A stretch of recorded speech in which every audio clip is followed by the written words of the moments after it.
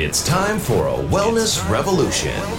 Brought to you by Hotze Health and Wellness Center. Honest discussion on maintaining health and wellness naturally to enjoy a better quality of life. He's the doctor fighting to let you keep your doctor. Now, Dr. Stephen Hotze. Dr. Hotze's Wellness Revolution podcast is brought to you by Physicians Preference Pharmacy, formerly Hotze Pharmacy. Welcome to Dr. Hotze's Wellness Revolution. I'm Stacy Banfield here with Dr. Stephen Hotze, founder of the Hotze Health and Wellness Center. And today we've got a fascinating conversation with Dr. Stephen Sinatra. And Dr. Sinatra is going to be talking to us about the root cause of heart disease, how to treat it naturally, and maybe he'll even throw in some tips for our furry friends. I know he's got a passion for animals as well. Dr. Hotze. Thanks so much, Stacy, and thank each one of you for joining us here on my Wellness Revolution, Dr. Hotze's Wellness Revolution. Yeah, we're leading a wellness revolution to change the way men and women are treated in midlife and as they mature. So as you mature, you regain and maintain health and wellness naturally so you enjoy a better quality of life. We have with us today a very influential and famous cardiologist here in the United States, Dr. Stephen Sinatra. You may have known of Dr. Sinatra. He's got wonderful websites. He's written numerous books on natural approaches to health in cardiology and in other health other health issues. Dr. Sinatra is a board-certified cardiologist, which I really like to find cardiologists that have adopted in their lifetime a change and a transition from conventional medical care, which involves primarily the use of drugs to mask symptoms and surgery, to a transition where he approaches people's health problem, trying to get at the root cause of the problem, solving the root cause, which can't be solved with pharmaceutical drugs. It has to be solved naturally. God has given the body amazing regenerative and restorative powers, and if we work within that plan, you can help people get healthy and well and off all the pharmaceutical drugs. And Dr. Sinatra is a physician that does that. He lives in two places now. He really is originally from Connecticut, and that's where he had his main practice of cardiology. He was the head of and director of cardiac rehabilitation, and in 1987 he founded the New England Heart Center. He's been the director of medical education at the hospitals at which he's worked for numerous years. And then sometime was it in the 1980s or 1990s, Doc, that you decided that you were going to consider transitioning from the conventional methods that you had been trained in to more natural approaches. Tell us about what caused your transition and when that occurred. I actually had a conversation with Jacob Rintz. I'll never forget it. I was a young cardiologist. I passed my boards. I was boarded in internal medicine and cardiovascular disease. And I had a patient from Ohio who came into my office in Connecticut. And he was working with a Dutch chemist called Jacob Rintz, who was like 93 years old. I'll never forget the conversation. The long and short of it was that he had severe coronary artery disease, and he told me that he corrected his coronary artery disease with targeted nutritional supplements. And here I was, board certified in cardiology. He's talking about phosphatidylserine, magnesium, phosphatidylcholine, vitamin E derivatives. You know, Dr. Hotze, I didn't even know what he was talking about. I mean, honest. At that young period of my life, he's talking about all these targeted nutraceuticals that help the heart, and here I am, a cardiologist you've never heard of. Specialist. And I said, it was like Greek to me. So when I asked him, I said, by the way, how old are you? He says, 93. I go, what? And he was funny and erudite and smart. I go, geez, if I ever made it to 93, well, I'd like to be just like you. And then he says to me, well, you got to do this, and this. So at that very moment in my life, I became a conventional cardiologist in recovery. So to speak. Now, prior to that, you were a spokesman for the drug companies on several of the cardiovascular. Yeah. What products were you promoting at that time?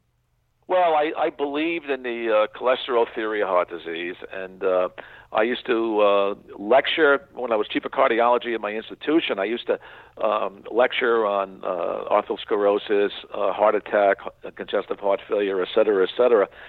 And then I'll never forget it. It was back in the late 1980s or early 90s. I read an article from India.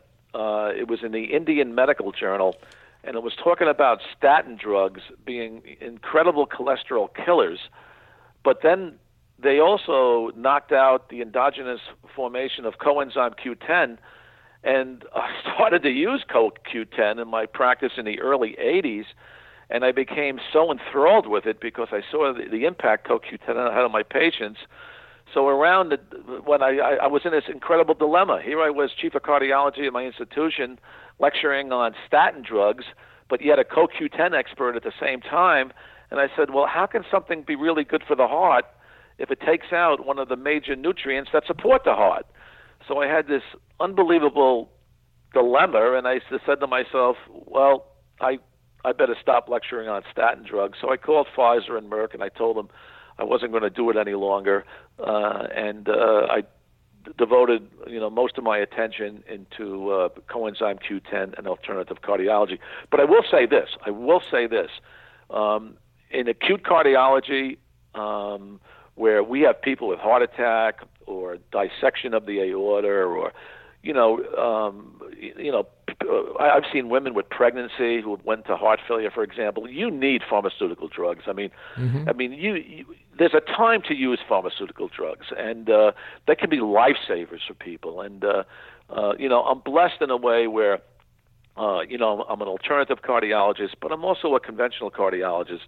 So there is a time for pharmaceutical drugs, and even the consideration of a low-dose statin. One of the things that I realized, because, again, I lectured for the drug companies, I did have a belief in statins, but over the years, when I looked at all the literature, and the one study that had the greatest impact on me was the West of Scotland study. I don't know if you remember this, Dr. Holtze. It came out about 25 years ago.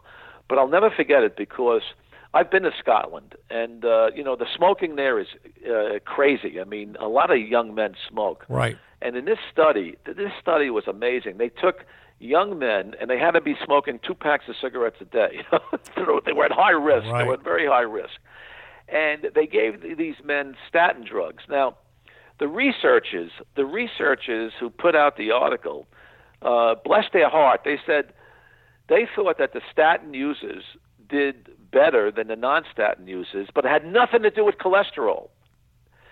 What they said, which made a lot of sense to me, was that the statin drugs were changing the shape of red blood cells, like going through the spleen, for example. It was making the red blood cells more slippery. And they were talking about the pleiotropic effects of statins. In other words, it wasn't the cholesterol lowering, but it was the blood thinning and the antioxidant effect of the statin that was contributing to these men, being slightly better than their counterparts who didn't take a low-dose statin. So when I looked at these studies and I researched statins on my own, and I wrote an article in one of the major journals around the year 2000 about the hazards and the benefits of statins, it occurred to me that statins do have a bright side, and the bright side is blood thinning and an antioxidant effect. The dark side is that they kill a nutrient that is vital for the heart. So what's the bottom line on statins for me? I'll tell you this. In men over the age of 75, I'm out on statins. I don't use them because I worry about memory situations. Sure. Women, I give very, very few women statin. I mean, I can't think of maybe one hand I would give a woman a statin because women get more side effects than men. Children with statins, they do that in England, for example. I don't do it unless if they have familial hypercholesterolemia where they're running cholesterols of 500, 600, 700. But about 3% of our population, do have, that problem, and they will need a statin. But I like a low-dose statin, and I'm talking 5, 10 milligrams. I'm not talking 60, 80, 100 milligrams. I'm talking very low dose. I like a low-dose statin with at least 100 to 200 milligrams of CoQ10 in young men under the age of 75, where I'm looking to get blood thinning effect and also an antioxidant and an anti-inflammatory effect. Do you remember years ago when we used to use nystatin for fungal infections? Sure. And we still do here. Yeah, we still do. And remember, that's called nystatin. Right. So nystatin is an anti-inflammatory, and the way that I believe statins work in some people is that they're anti-inflammatory. Right. But they have a dark side and a light side. So if you can shore up the light side and plug in the dark side by giving at least 100 to 200 milligrams of CoQ10, and if you don't give the traditional doses but the lower doses, and you give omega-3s, vitamin E, and all these things that are good for the heart as well, then you can make a difference in the person's life. Well, that's right. Now, you've written numerous books, but one book that has really caught my eye was your book entitled The Great Cholesterol Myth. Now, there have been numerous books written about the whole myth of tying cholesterol to heart disease. That was Ancel Keys's right. Big, and he was a PhD back in the 60s and 70s who came up with the hypothesis that it's elevated cholesterol that causes heart disease, or heart attacks. Whereas in fact we know this. Half the people that have heart attacks have normal cholesterol. Half the people have elevated cholesterol. And there's been numerous books written. One of them, of course, is your book, The Great Cholesterol Myth. There's a book, The Big Fat Surprise. And now we're even seeing the public has really embraced this whole concept of eating fat. And we're talking about ketogenic eating programs where they eat excessive amounts of fats, trying to keep their weight down. And as a matter of fact, it doesn't cause any increased risk of heart disease. I know that because I eat ketogenically and I eat a lot of good natural oils and fats. And I've got a 0 calcium score on my arteries. And I've got reasons for that. I think it's due to the vitamin C I take. But tell us about your concept here that you wrote, The Great Cholesterol Myth. Tell us what your philosophy and your perspective is on cholesterol. Yeah, first of all, actually, The Great Cholesterol Myth, I wrote it about 7 years ago. Right. And then we did not like a re-edition, but I did a rewrite of it, and I improved it about 5 years ago. And now Johnny Bowden and I are rewriting it again because what we said 7 years ago still rings true, and we're tweaking it again. So we're coming out with a new edition in 2020, I think in the next few months, where, again, we looked at the literature, the more recent studies, et cetera, et cetera. So, you are correct. There is a great cholesterol myth. There's no doubt about it. What is the myth? What is the myth? Well, the myth is this. We need cholesterol. Right. We have to. Cholesterol is vital for our memory. This is amazing, but, we need cholesterol to improve the synapses in our brain. Neurons talk to one another because they need fat in the brain. And, fat is very, very important. Cholesterol in the skin with sunlight converts from vitamin D. With the sunlight and the cholesterol in the skin forms vitamin D. We need it. And look at cholesterol. It's the basis of all our hormones. Right. Whether you're a man or a female, whether it's, pregnenolone, progesterone, testosterone. It's one of the basic foundation blocks of our hormones. And cholesterol, by the way, in a young child with MRSA staph, which is fatal for a lot of these kids, adults too, well, guess what? The kids with the highest cholesterol levels combat MRSA staph, which, there's no antibiotics for. So there's something about cholesterol that is healing to the body. We can't vilify it. I'll tell you this, Dr. Hulsey. I think the real cholesterol story is what we call Lp(a). This is the real cholesterol story, and I've written about this for years. In fact, some of my colleagues in the New England area wrote about this about 15 years ago, where LP(a), which, by the way, cholesterol profile. Let me just, folks, LP(a) is lipoprotein. It's a combination of the cholesterol with the protein in the blood, and it in certain types have different designations. This is lipoprotein A. And so, Doctor, go ahead and explain about that. Yeah, it's a very small cholesterol particle. It has what we call a disulfide bridge, and it's very, very inflammatory. And what's worse, it causes blood clotting at the same time. So I was looking for LP(a) as a culprit in coronary disease 20 years ago. And I was testing it in my patients. And sure enough, I was seeing high LP(a)s associated with coronary disease. Now, here's the problem. Statin drugs can make an LP(a) worse. In other words, it can make it even angrier.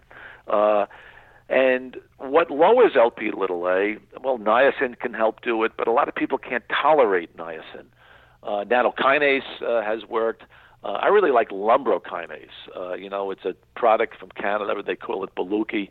But what I found with over the last, 20 years, when the Biogenome Project was sort of discovered in 1993, now we're learning that there are a lot of people, healthy, quote, Americans, that have what we call spontaneous mutations in their genetic profile. And now we think that LP(a) is much more common than we thought it was before 1993. And I suggest to all cardiologists in the country to test this one risk factor. A lot of people don't test it. A lot of doctors don't test it because there's really no drugs that can neutralize it. So if a doctor says, well, there's nothing that can really help it, why should they even look at it? But remember, targeted nutraceuticals, even omega-3s might be able to neutralize some of the harmful, what we call thrombogenesis or blood clotting capabilities of LP(a). But I look for it in my patients. I think it's the cholesterol story. Yet a lot of board certified cardiologists don't even check it, which that confuses me to a degree. Okay, so if cholesterol, so your perspective would be what? That cholesterol isn't the underlying cause of heart attacks and heart disease? Correct. Look, cholesterol brings a small amount to the table, but the attention it gets it gets so much more attention than, let's say, insulin, for example. Look, let's face it. We have 100 million plus diabetics in the country, whether they're insulin resistant, type 2 diabetics, juvenile diabetics. And we know that surges of insulin are incredibly pro-inflammatory, and it causes endothelial cell dysfunction. So what people need to do is really, we focus on cholesterol as the enemy, but we need cholesterol. Right. It sells a lot of drugs, et cetera, et cetera. And again, like I said, in young men with coronary disease, I like to give a low-dose statin, especially with CoQ10. But there are far greater risk factors we need to focus on, and one of them is the insulin relationship, the diabetes, the obesity that we face in our society. Because again, whenever we have obesity or increased weight status, a lot of the pro-inflammatory cytokines, the messengers or the inflammatory mediators, they live in fat cells. So if you take away their home, if you cut down on the weight or the fat in our body, this cuts down on the inflammation. And every board-certified cardiologist on the planet agrees that inflammation is the root cause of heart disease, not cholesterol. We're in agreement with that right now.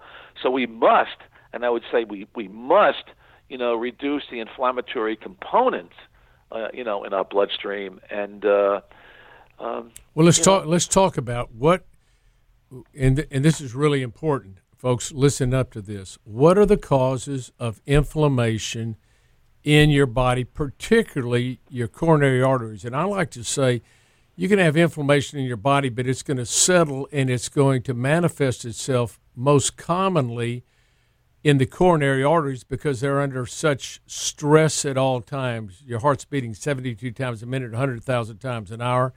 And so as you're looking, if my hand is the heart and this vein on the back of my hand is the left anterior descending artery, if it's inflamed and I'm beating 72 times a minute, my heart is, and it's stretching, so it's compressing and stretching that inflamed artery, that's causing a problem, and the body doesn't want that inflammation to continue. It's got to heal it.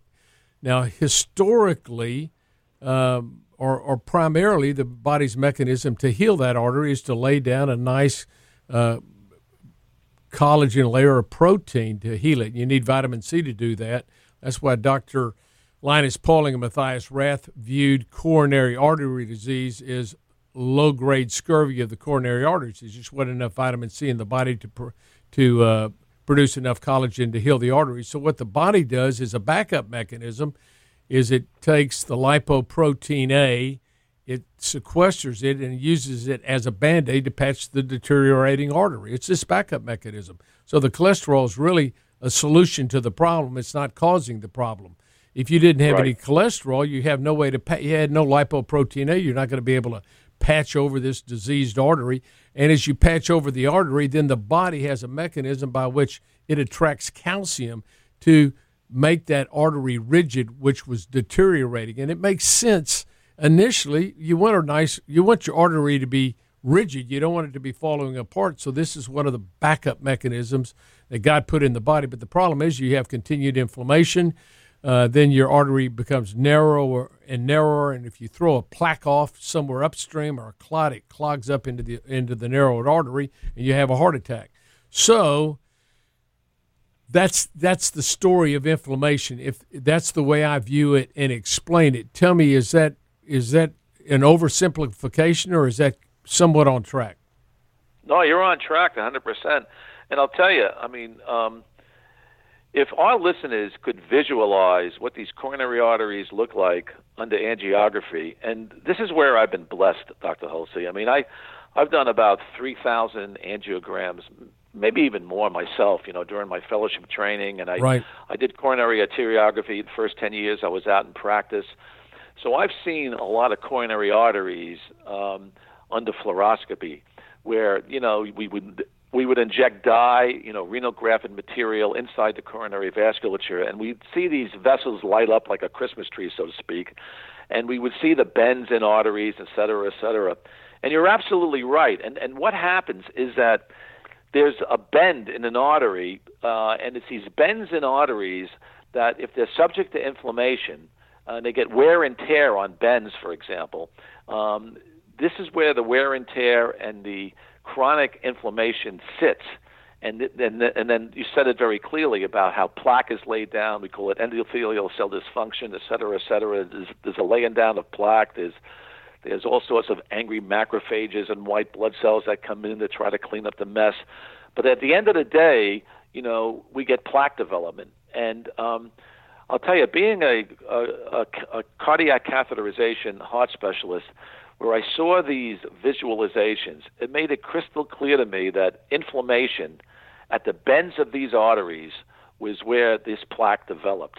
And it's just amazing. I have to say that if you take away inflammation, if you can stop it, in the body, this is the greatest place to start. And I'll tell you, you said it before, it's the number one cause of inflammation in the body is sugar. I mean, let's face it, Americans eat too much sugar. Now, let me ask you. It's like 170 pounds a year in sugar. Right. That's what they're eating right now. Right. Now, and sugar is known to be highly inflammatory.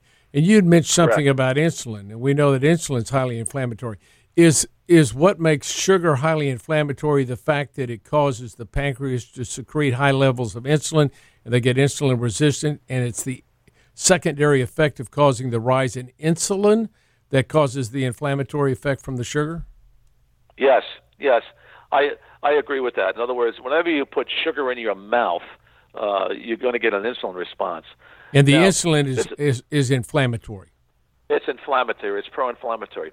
Let's look at Europe, for example. let's look at the greatest longevity in the entire world, where Spain and Portugal, by the way, just surpassed Okinawa. The average Okinawan lives about 8 years longer than the average American. And now the Mediterranean basin, well, Portugal and Spain are on it, but Italy, what was in the top 5 of the top 5 countries in the world for longevity. If you look at what's going on in the Mediterranean basin, whether you live in Greece or Crete or Israel or Libya or Spain, or wherever it is, it doesn't matter, but they're taking in olive oil. And olive oil, I believe, is the secret sauce of the Mediterranean diet, because remember, when you're using olive oil, you're not going to get an insulin response. It's a fat. Right. Fat doesn't elicit insulin. Protein, maybe to a very, very slight degree, you might get a slight increase in insulin, but it's sugar. It's sugar. It's sweets. It's carbohydrates. That's where you get an insulin response.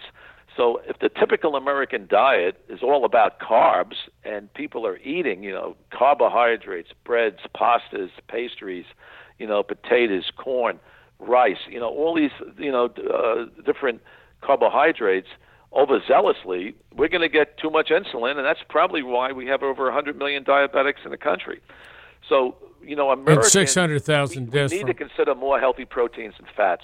Right. That's what we need. And so when cholesterol was made the bogeyman for heart disease, the American Heart Association, even the American Diabetic Association, all said, look, stay away from fats. Don't take any fats. And if you take a fat, use margarine. Don't use real.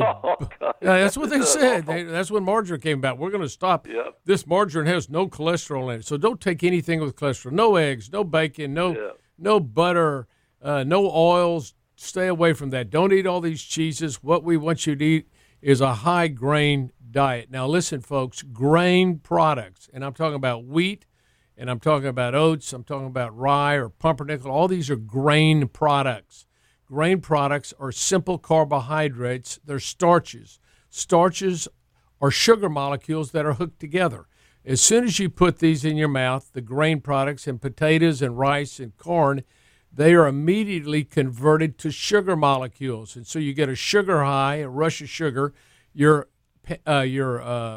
pancreas secretes insulin, trying to drive the sugar into the cells. And you have high levels of insulin, you get insulin resistant, and then the insulin causes inflammation throughout the body and in the coronary arteries, and it also drives the sugar into fat, so you gain weight on it. But the Heart Association and the American Diabetic Association said eat a high grain, whole grain, eat whole grains. Well, you're going to keep people chronically sick if they're eating whole grains because you've got them on effectively a high sugar diet, which causes the inflammation, which we know causes the heart disease.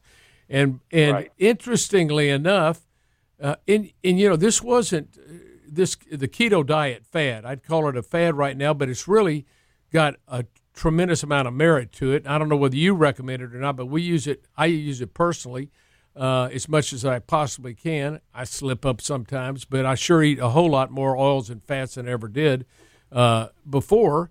And I cut down on those simple carbs. Well, my cholesterol levels stay fine. They run about 210, 220, which is fine. I want them to be a little high at 69. The higher they are, the better you are. Really, they show you live longer if your cholesterol levels are higher after the age of 50 than if they're low. Hey, the Framingham study blew everybody away. Yeah. I was not in the study, but I was one of the doctors up there that knew the doctors.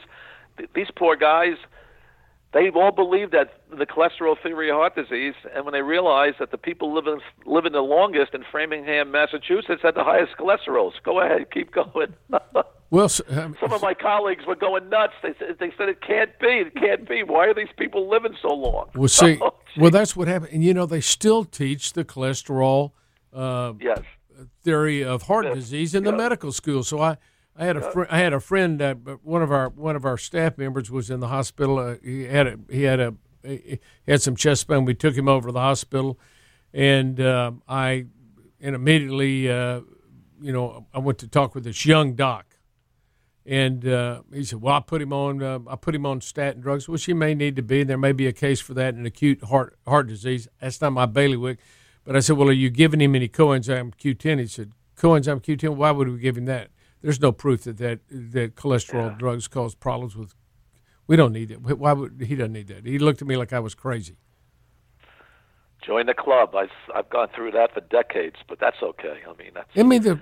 The material, as Dr. Sherry Rogers said, it's not like there's not hundreds and literally thousands of studies on this issue of heart disease and the underlying cause of heart disease and the dangers of taking the cholesterol medication, how it can adversely affect. And everybody that takes it, the studies I've said, everybody has some cognitive decline whenever they take a statin drug. It may be minimal, but everybody, and of course some people get amnesia from it, and they have terrible problems.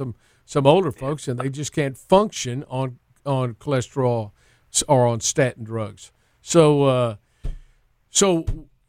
let's go through the causes of this inflammation. We said one of the big causes, of course, is a high sugar intake. What else causes inflammation in the coronary arteries?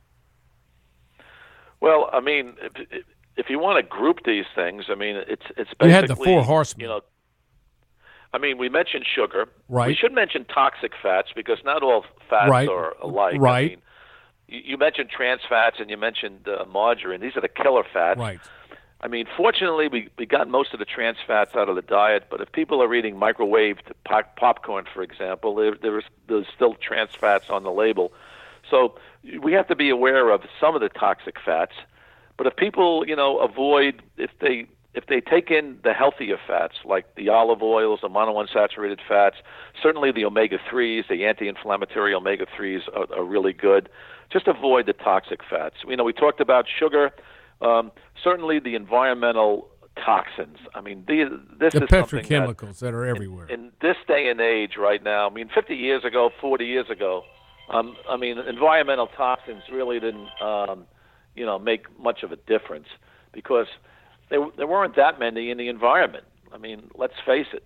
But now there's so many toxins. I mean, the environment is inundated with toxins. I mean, the latest toxin, I guess, are the genetically modified foods that are pervasive in our foods.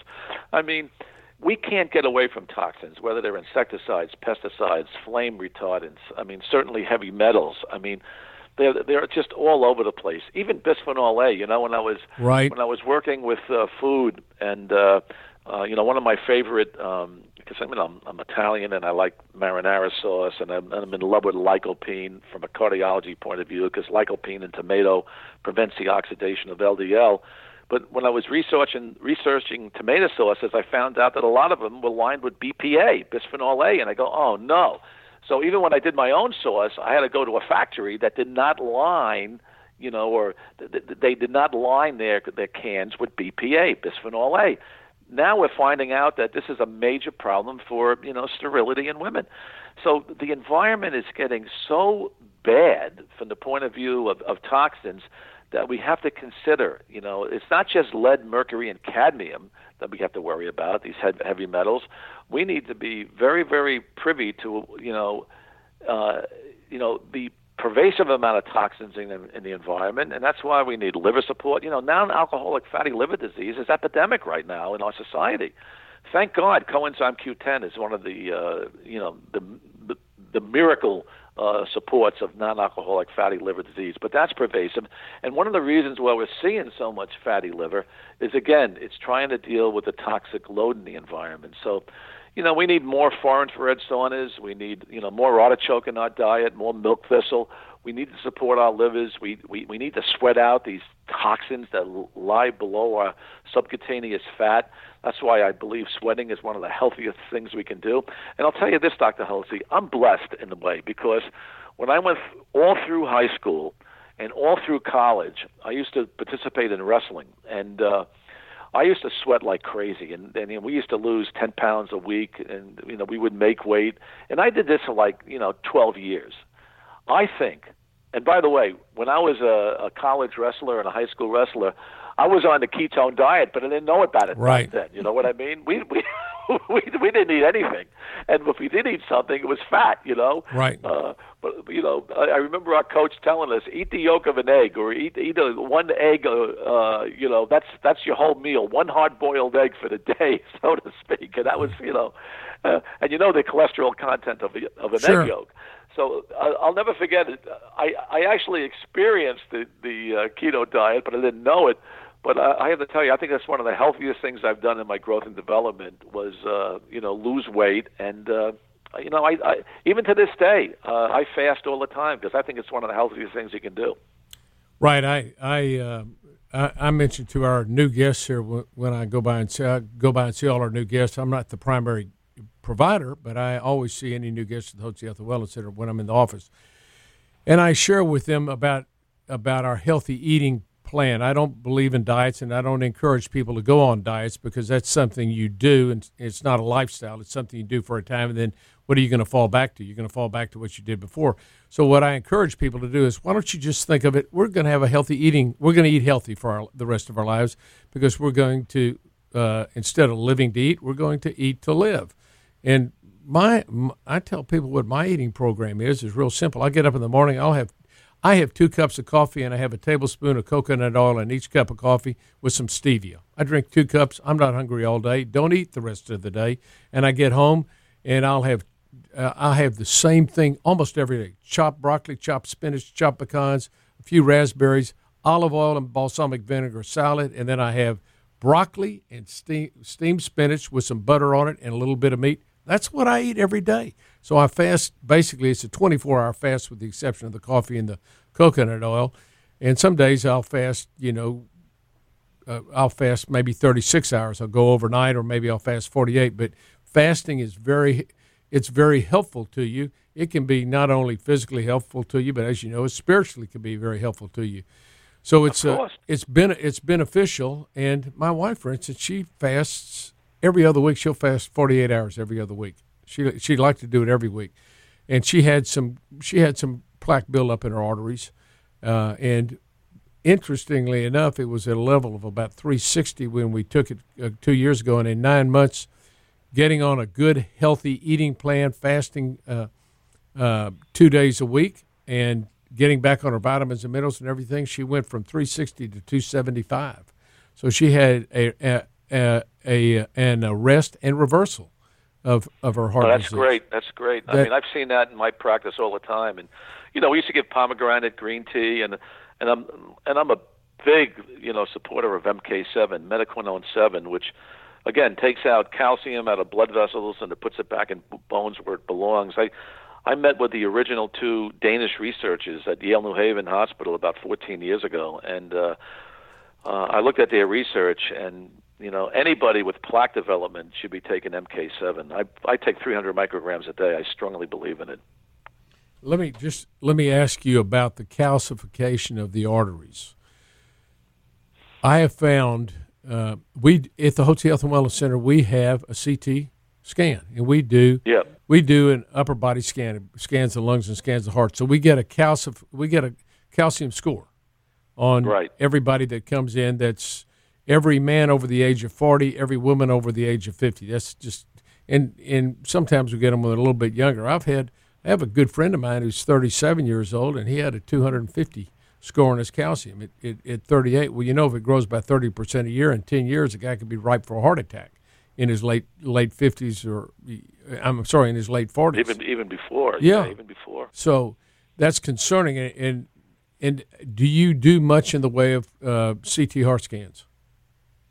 Yeah, actually, I was involved with the DeMattis Heart Center on Long Island about 25 years ago, where they had an Imatron scanner. It's one of the best scanners in the country. So I was actually doing CT scans of the coronaries that long ago, and I strongly believed in it because one of the things that, as a heart specialist, that I was involved with was plaque reversal.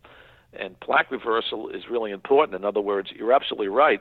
If plaque is being laid down by inflammation and it increases every decade to a significant degree, we have to really reverse plaque. So I was always getting CT scans of my patients, using, plaque reversal measures. We mentioned a few of them: green tea, pomegranate, MK7. I mean, there's lots of things you can take to, even omega-3s will cut down on the inflammation. But, the problem with most Americans is, again, this high sugary diet, highly inflammatory, plaque development. So we need measures to look at plaque reversal. And the more we can do it, the better we're at, because, it's not the 90% plaque that kills us.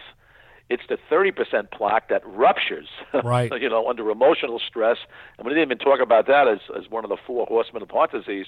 But, you can have like a 30% plaque. You're under severe panic or stress or, or emotional turmoil, and your blood pressure goes up, and all of a sudden you have a plaque rupture. Now you have a 30% lesion that is a 100% lesion, and now you have a major heart attack. Right. So it's not the high plaque development that causes, although it certainly can cause obstruction of the vessels, it's the plaque rupture, the smaller deposits that we have to worry about as well.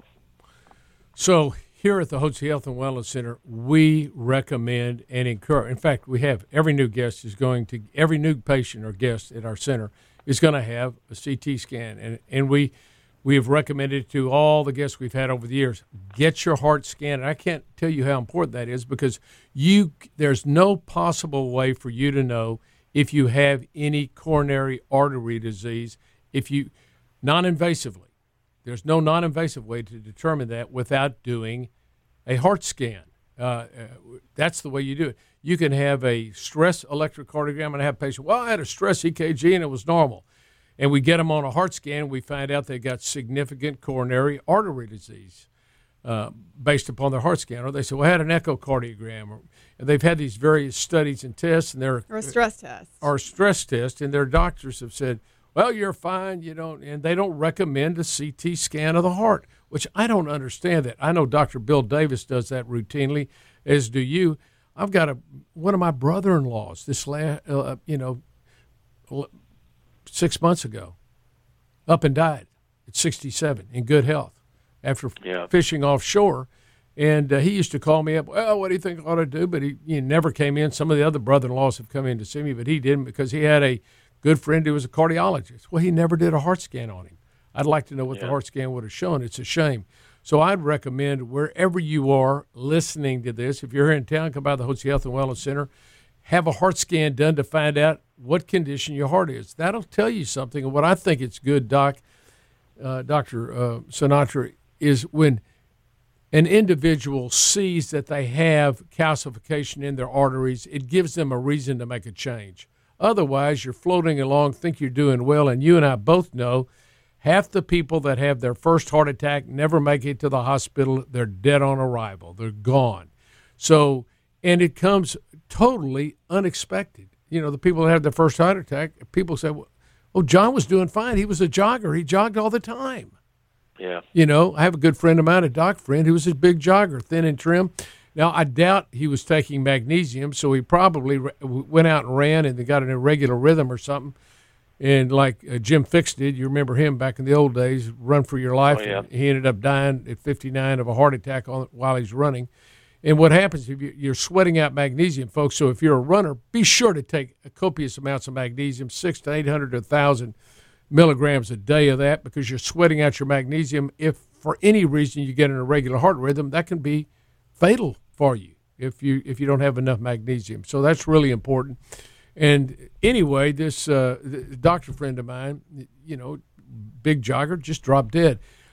He probably never had a heart scan either. So I want to recommend for any of you out there in the listening audience, please get yourself a CT heart scan, and then you'll know whether or not you have any coronary artery disease or not. If it's a 0, that's great.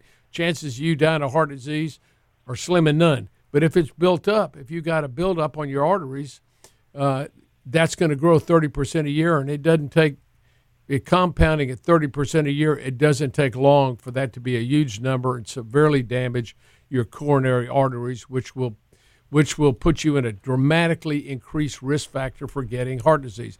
It's a much more important study than getting a cholesterol level, for crying out loud. How many people have died of heart attacks with normal cholesterol levels? About half of the people that have heart attacks. Half of them. That's right. So don't think, well, my cholesterol is really good, I don't need to worry. Ask your doctor, will you let me please have a heart scan? And or you can just go get one. We do them here at the Hotze Health and Wellness Center. You can come in, even without being a guest, you can come in and have that done, and we'll give you a score. You can give it to your doc, or you can decide to get it on our natural and it's program. Painless, non-invasive, takes about 10 minutes. Yeah. It's so easy to get it done. I just don't see any reason anybody wouldn't want to know the status of their heart. So we're real strong on that, because I've lost friends and loved ones who didn't do that, and I know we could have addressed that and corrected it, and they'd still be alive. Well, doctor, we've covered. Well, I'll tell you, I've had 2 heart scans. I had one when I was 50, and I had one when I was 60. I haven't had one since, just because of the radiation factor. Right. But I was 0 at 50 and 0 at 60. You're going to be fine. I hope I'm still around 0. Well, sure, you're going to be. Oh, sure. Well, you're going to be at that age. It shows up long before that, and I've had even with I've had some providers say, well, we don't want to give them that radiation. I said, look. They're going to die of a heart. Their chance of dying a heart attack is dramatically more probable than them dying of radiation sickness. I promise you. Find out these people are dying by you've got 600,000 people dying a year of heart disease, and how many more millions have heart attacks and are debilitated for life. So get yourself a heart scan. Dr. Sinatra's had heart scans. I get a heart scan. Mine's 0 now at 69. I doubt I'll do another one. Why would I need to? I've been fine for the last 20 years. So anyway, doctor, this has been very good. So we've discussed the most important thing, folks, I want you to get out of the conversation with Dr. Sinatra is this. One, there's a myth about cholesterol. Cholesterol does not cause heart disease. Half the people that die of heart attacks don't have elevated cholesterol. It is made a bogeyman, and the pharmaceutical companies made it the bogeyman so that they could create a drug to treat cholesterol as if it was a disease. It's not in most patients. There are a few patients that have family genetic disorders with very extremely elevated cholesterol, but that's only a fraction of the people. The average person's cholesterol is not a problem. It's not going to lead to his developing coronary artery disease. But the pharmaceutical companies have come up with this concept, we got elevated cholesterol, let's make it the bogeyman, and let's make a drug to lower cholesterol. And so they have sold to the public the whole concept that you've got to get your cholesterol down, and they've sold it to the docs so much that now even if your cholesterol is just 200, they want to get it down to 180 or 140 or 130, and we know that low cholesterol levels cause mental problems. It adversely affects your hormones, your ability to think clearly, your ability to make vitamin D on your own. Every cell in your body has a cholesterol wrap around it, and once you suck that cholesterol out, your cells don't work as well. It also, when you take the statin drugs, it prevents the production of a very important molecule called coenzyme Q10, which is intrinsically important for the development of energy within your power plants in your cells, which, of course, are called the mitochondria. You've got to have coenzyme Q10 for the proper transfer of the electricity that's produced within the power plants. When you don't have that, you can give these statin drugs, and then you don't make the coenzyme Q10, which has a dramatic effect on energy production within the heart, because the heart cells have thousands of mitochondria within them to produce energy, because the heart has to produce a lot of energy. And when your coenzyme Q levels are low or they're blocked by the statin drugs, that's going to affect the ability of your heart to generate energy. And it's got to lead to increased risk of congestive heart failure. Am I wrong about that? Well, sure. It can. So, no, and what do you do? And what do you do when you find patients with congestive heart failure? What do you inevitably give them? You give them coenzyme Q10. I know that from reading. It's my go-to nutrient for heart failure. So I actually like the Awesome Fluosim. I wrote about it in my metabolic cardiology book, but I like D-ribose, CoQ10, carnitine, and magnesium. Say that again. Slow down. Here. This is his 4 horsemen for heart health. Repeat those again, Doc. Yeah, it's L-carnitine, D-ribose, coenzyme Q10, and magnesium, and I really feel that these four nutrients are driving ATP, which is the energy of life, in a preferential direction. And somebody is going to discover this someday, Dr. Hotze. It's not me, but I really feel that whenever you drive ATP in the right direction, they're signaling maybe the exosomes in our body to stimulate our own intrinsic stem cells to actually fortify the heart. In other words, I've been using metabolic cardiology for years, and I've had patients with, quote, almost dead hearts after a massive heart attack. And all of a sudden, if they live 5, 10, 15, 20 years, their ejection fractions went from 15% to 45 to 50%. And we could never understand why, but I'll tell you, with the stem cell revolution, I really think that metabolic cardiology is invigorating our own stem cell intrinsic healing capabilities, because we all have that. I mean, we all have our own intrinsic stem cells, and I just feel that somebody other than me will discover that. But I think it's the raw materials. In other words, it's the gasoline for our engines that, the CoQ10, magnesium, D-ribose, and carnitine is sort of our own intrinsic energy that will drive our stem cells in the right direction for, cardiac rejuvenation. And that's exactly right. And now this is very interesting because we do exosome treatment here at the Hotze Health and Wellness Center. We've just initiated this new program, this new regenerative medicine program, and we consider ourselves practicing regenerative medicine because we use natural hormones that decline. We treat for people for yeast overgrowth, which causes toxicities. We also use vitamins and minerals. We use a good exercise program and a healthy eating program. All these things stimulate the stem cells to activity, to revitalize themselves and to keep the body healthy as we age, so we don't deteriorate. Rather, we maintain and obtain health and wellness in our stem cells, and that keeps us rejuvenated. It keeps our bodies regenerated, revitalized. And using the exosomes on top of that, stem cell exosomes is really a new level in regenerative medicine. But it's interesting that you say that your four horsemen, using D-ribose, magnesium, L-carnitine, and coenzyme Q10, that you have taken people with heart failure that have really been bedridden. They can't get up and walk across a room.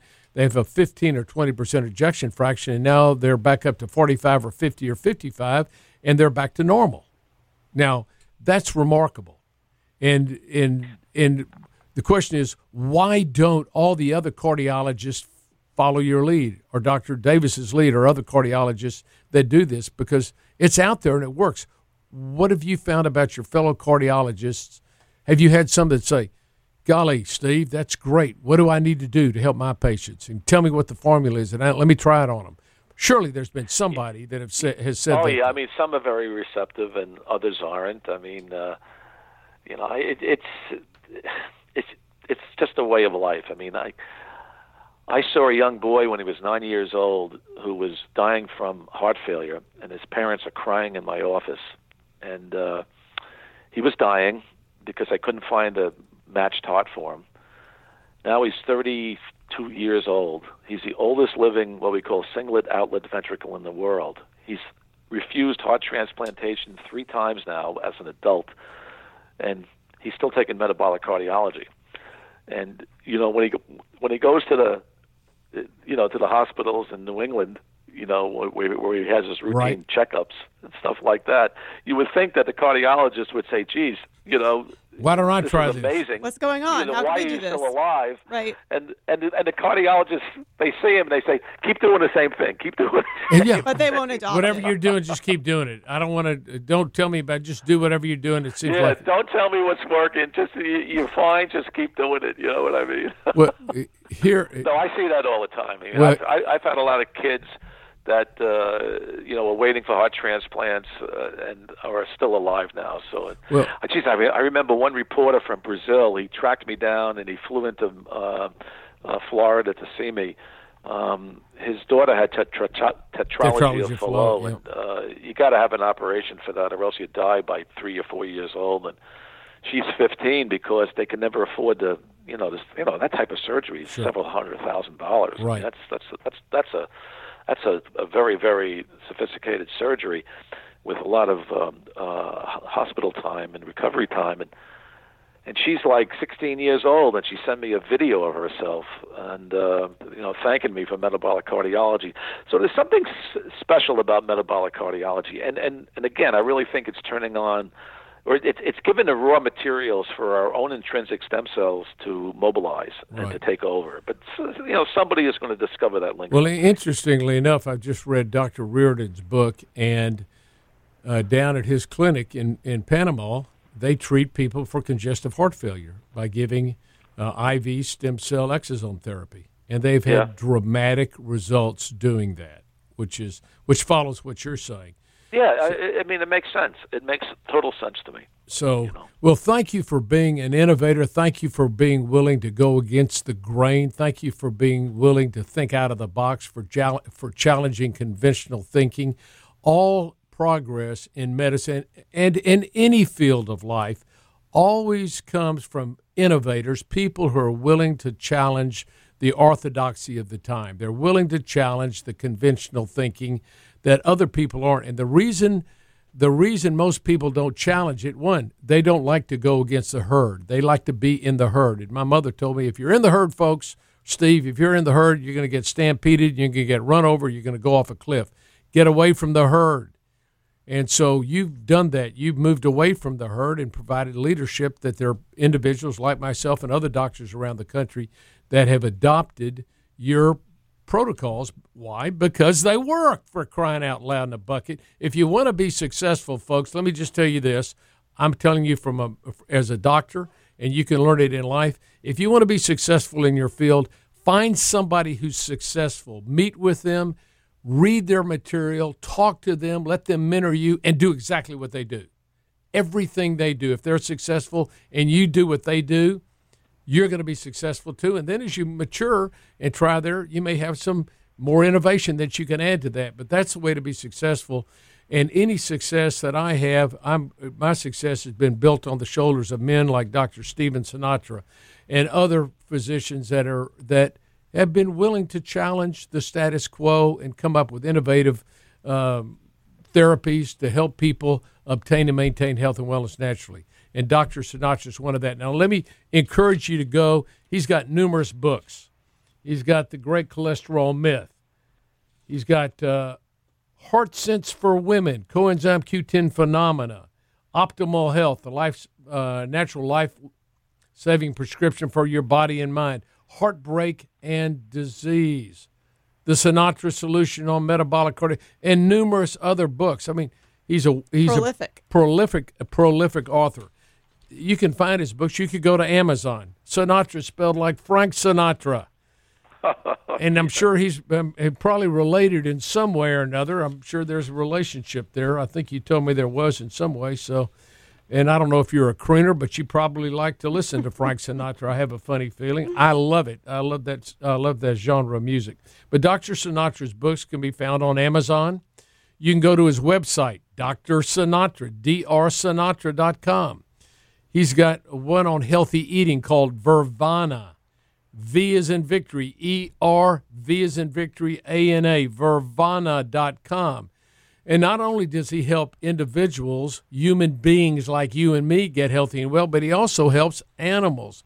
So he has another website called AgelessPaws.com. Ageless, A-G-E-L-E-S, paws. CoQ10 for dogs, isn't that right? CoQ10 for dogs, healthy treats for dogs and cats. Yeah. And go to that website and take a look. Dr. Sinatra is always looking for ways to solve people's problems. He solves their health problems as humans, and then he said, I like dogs a lot and pets.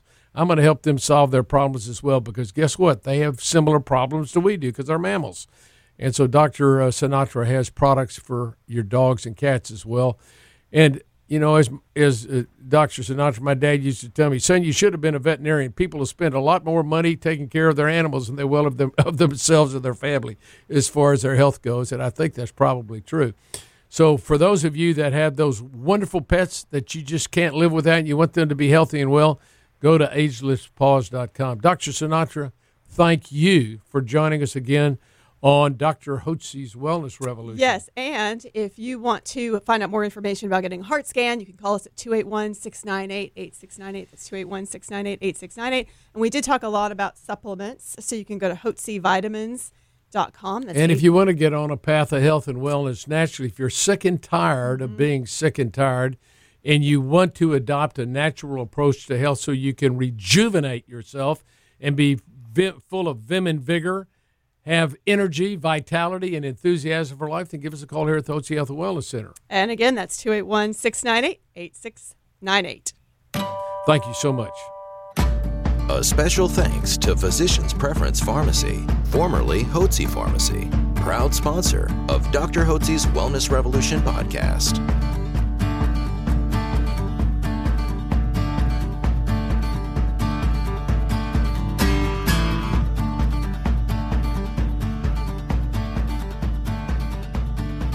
Information provided on this radio program is neither intended nor implied to be a substitute for professional medical advice and is not intended to replace the services of a physician, nor does it constitute a doctor-patient relationship. You should not use information from this radio program to diagnose or treat a health problem or disease without consulting with a qualified healthcare provider. If you have or suspect you have an urgent medical problem, promptly contact a professional healthcare provider or call 911. Dr. Hotze's Wellness Revolution radio program advises you to always seek the advice of a physician or other qualified health provider prior to starting any new treatment or with any questions you may have regarding a medical condition. Any application of the recommendations from this radio program is at the listener's discretion.